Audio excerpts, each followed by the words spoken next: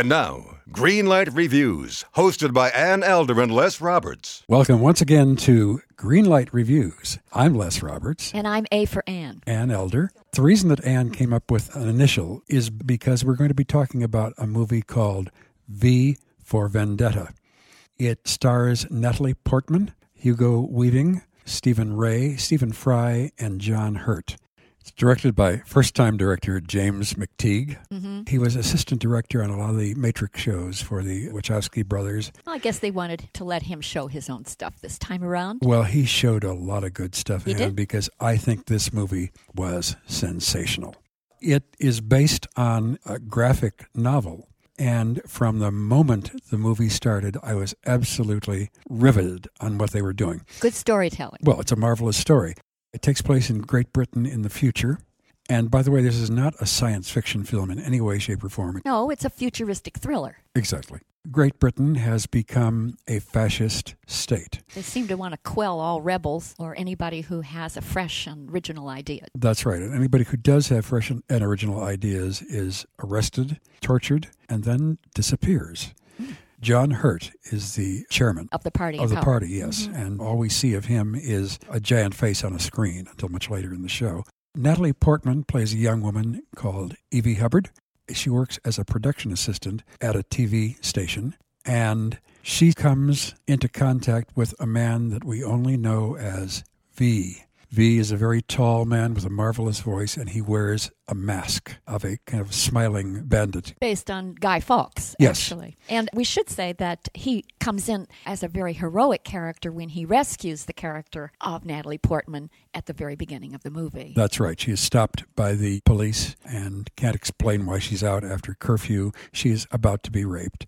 And in comes this strange man, and he dispatches the three policemen quite brutally. He has knives. He has lots of knives. Good swordplay in this film. Wonderful swordplay in this film.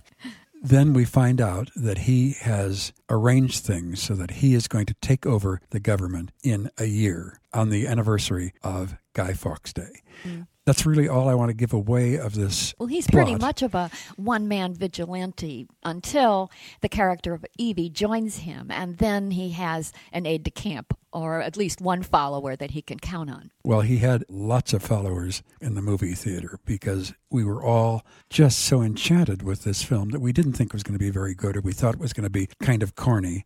And following last year's Sin City, which was another graphic novel, which you and I also loved, I think we ought to start paying attention to that art form and how it is translated into film. I agree. Because this was just a corker. I thought it was excellent, and I think in the very middle of the movie, and I would call it the centerpiece of the picture, is the very long sequence where Natalie Portman's character is taken away. She's brutally punished and tortured. However, to the director's credit, the torture is pretty much an off-screen event, and rarely do we see anything terribly graphic in those sequences. I appreciated that very much. That's right. By the way, before she is tortured, her head is shaved. Mm-hmm.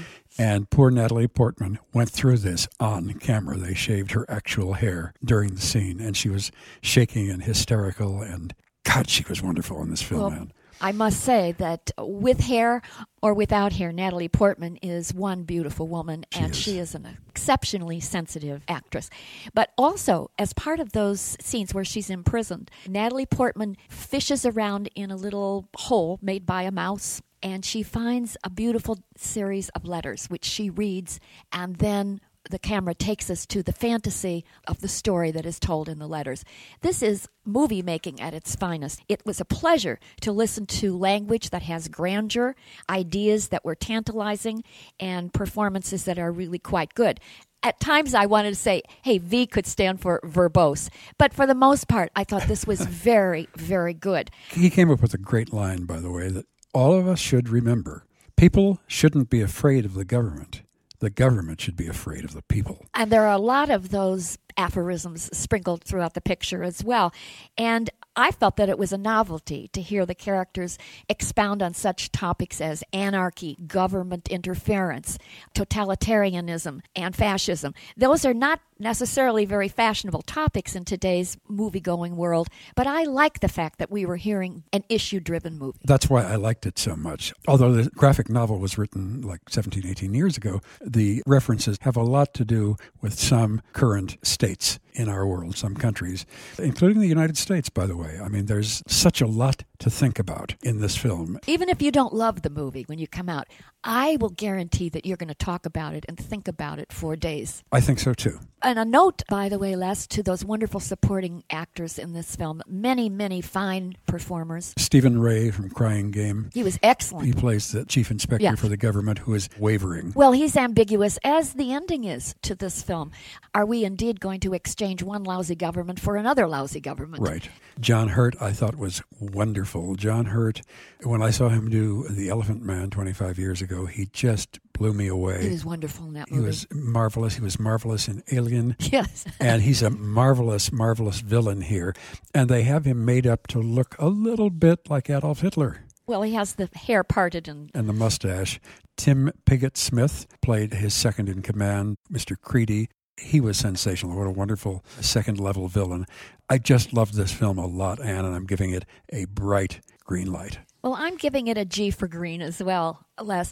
I'm not giving it the brightest green light on the tree this time around because I think that, in all fairness, it was a little bit verbose, and I think that we could have lost maybe 15 to 20 minutes if I thought it got just a little bit long in the tooth. But for the most part, I think this is wonderful movie making, and I think people should check it out. So for me, V for Vendetta gets a green light. Terrific. 2 green lights for V for Vendetta, directed by James McTeague and starring the exquisite and highly talented Natalie Portman. Until next time, I am Les Roberts. And I'm Ann Elder. And we're looking forward to seeing you having a great time at the movies. Don't you know that you're a grown-up? I'm a grown-up. Me too. Yep, me too. But these days, being a grown-up can really suck. Luckily, we're grown-ups who grew up in the coolest generation. We had video arcades. And also some of the best TV and movies ever made. We lived the origin of awesome consumer electronics. The list goes on and on. Yep, Generation X. Exactly. And we're Gen X grown-up. Every week, the Gen X Grown Up podcast explores media, tech, toys, games, and more from both yesterday and today. Through the eyes of Generation Xers who absolutely love that stuff. You can find us on iTunes or wherever you get your podcasts. Or find us on our website, genxgrownup.com. Life sucks as a grown-up. All right, you think that was good enough? I hope so, man. I'm tired. Who listens to a promo on a podcast and then goes and listens to a different podcast? Right. I've never done it. No. Right.